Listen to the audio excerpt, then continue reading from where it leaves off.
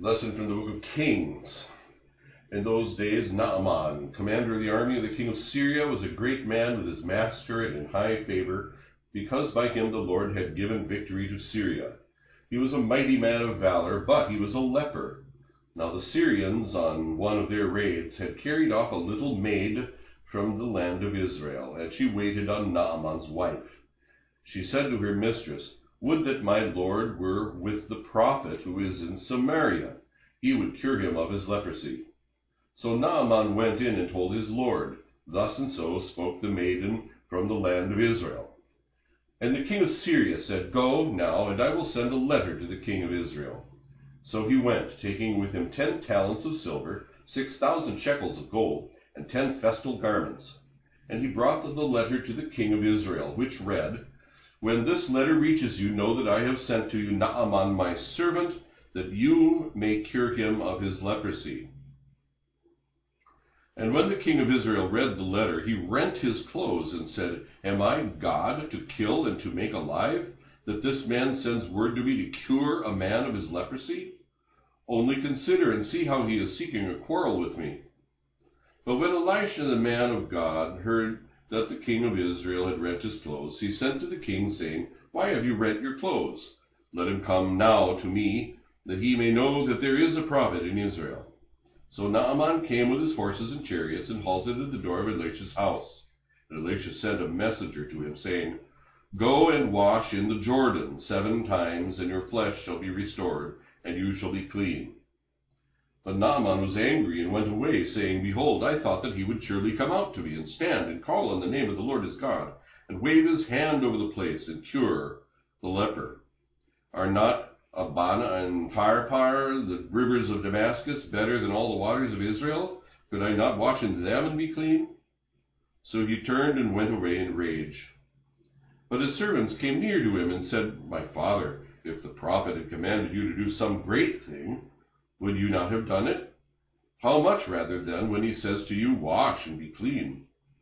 So he went down and dipped himself 7 times in the Jordan, according to the word of the man of God.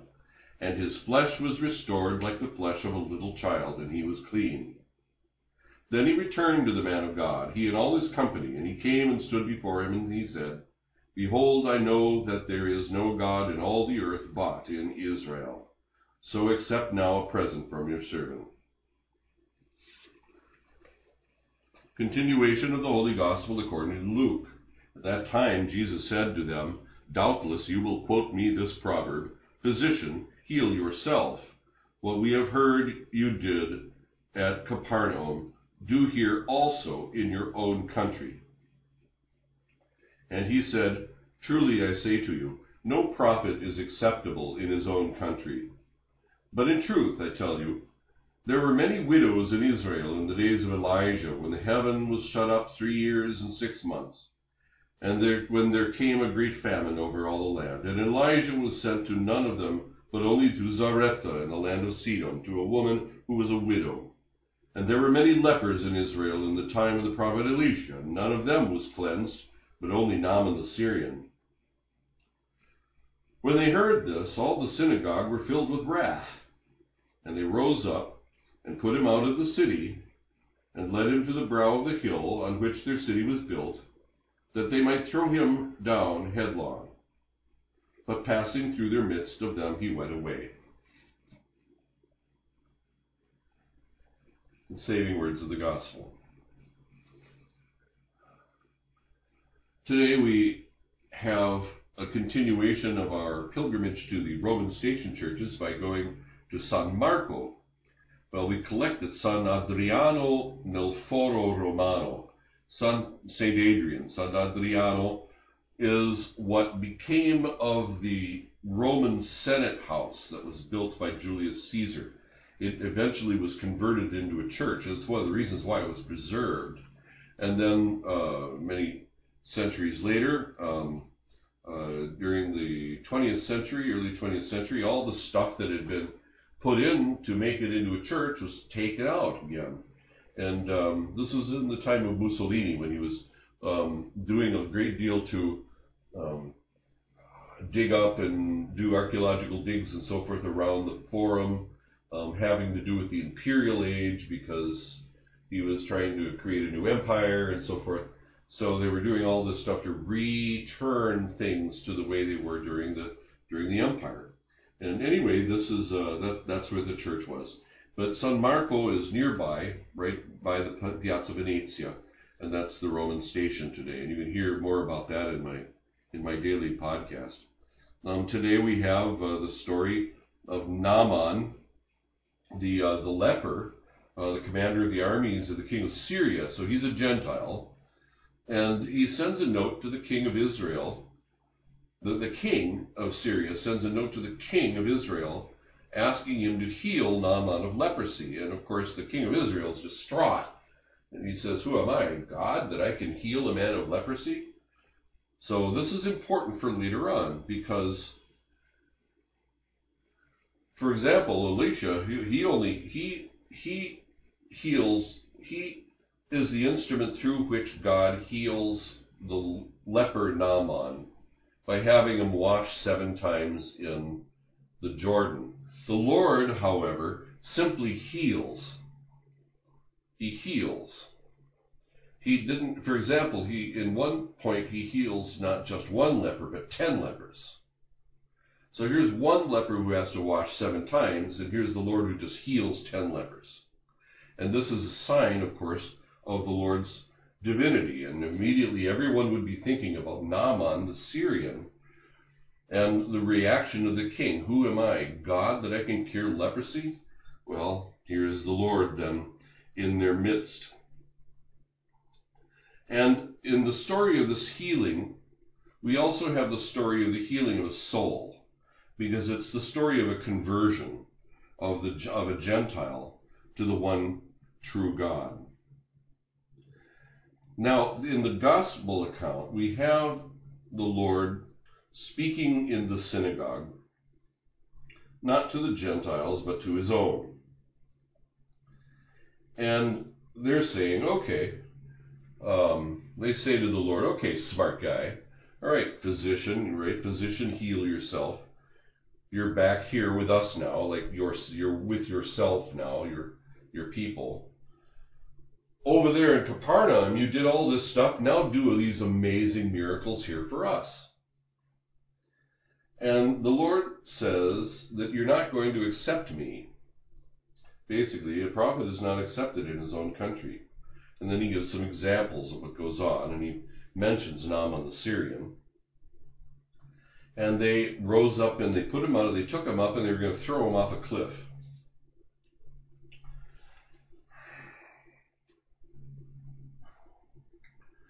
How very swiftly your own people can turn on you when you follow God's will. God's ways are not the ways of the world. And it's a very risky thing to give yourself over to God in worldly terms, because you're going to be misunderstood and you will be unjustly treated. And the Lord himself gives an example by allowing himself humbly to be led to the very brink of a cliff. But it was not his time.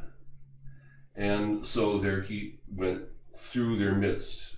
He just slipped away from their clinging and walked away without a word, which can lead us also to a moral lesson. And this is something that I believe I mentioned very recently. How many sins could we avoid by keeping our mouths shut, even in the face of unjust treatment, even in the face of being misunderstood, even when we are under duress? We are admonished by the Lord to take up his cross and follow him. And taking up a cross is more than just taking up a little bit of persecution from people on account of our faith or a righteous position that we hold.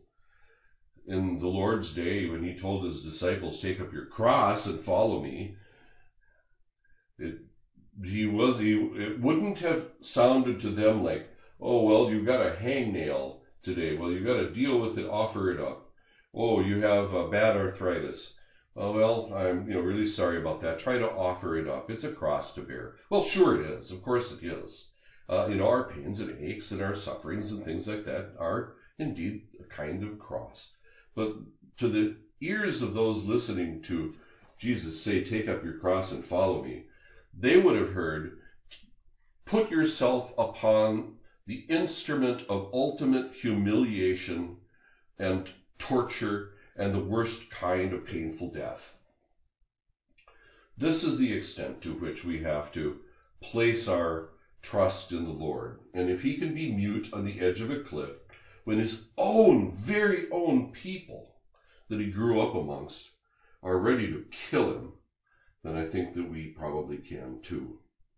The thing is about this too, and I think just on a human level, we have to remember also in our own conduct with others, when we are dealing with people with whom we disagree, like maybe family members or people who are very close to us, friends, associates with whom we're close, that when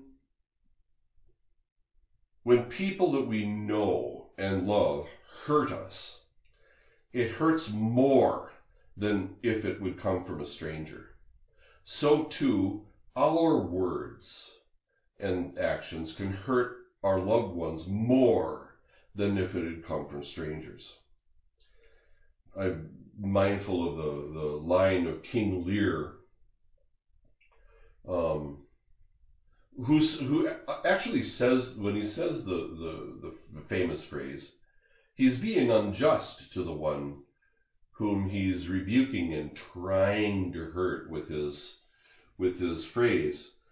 King Lear in Act 1, remember King Lear was going to divvy up his kingdom among his daughters, and he was going to give the greater portion to the ones who flattered him the most. And Cordelia, which means heart, wouldn't do it. And so Regan and Goneril get the larger shares, and Cordelia gets nothing. But he really wants her praise because he loves her the most. And he says to her, unjustly as it turns out, how sharper than a serpent's tooth it is to have a thankless child. Well, this underscores the fact that when we do hurtful things to those who are close to us, it hurts them even more than if a stranger would do it. So imagine how this moment in his own home place, with his homies, as it were, the Lord felt as they were dragging him to the top of the cliff. And he knew every one of them, probably played with him as a child, and they're ready to kill him because he won't perform like a magician or something in their midst. So let's be careful. Let's be careful with other people. And when other people are not careful with us, see if we can take it as the cross that it is.